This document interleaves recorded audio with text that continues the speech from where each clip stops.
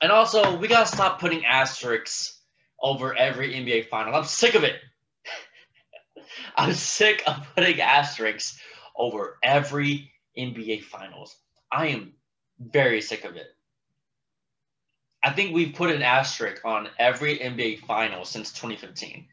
Is it fair sometimes? Is it unfair? I get it, but let's just grow up and just call it is what it is.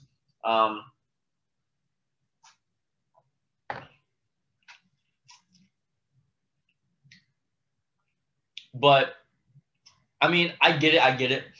I think asterisks are being more used because injuries have been such a big deal in the NBA Finals since 2015. 2015 injuries.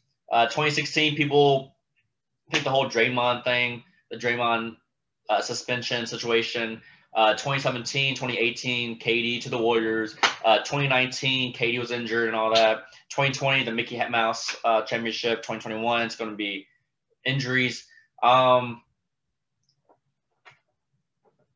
It's going to be crazy if the Bucks win the Eastern Conference Championship and then doesn't really have Giannis for the finals, and then the Suns win. That will be wild just because like, you know, the Suns route, they have not played any fully healthy team. Lakers, the AD less Lakers, the Jamal Murray less Nuggets, the Kawhi less Clippers, the Giannis less Bucks. That's kind of crazy. I mean,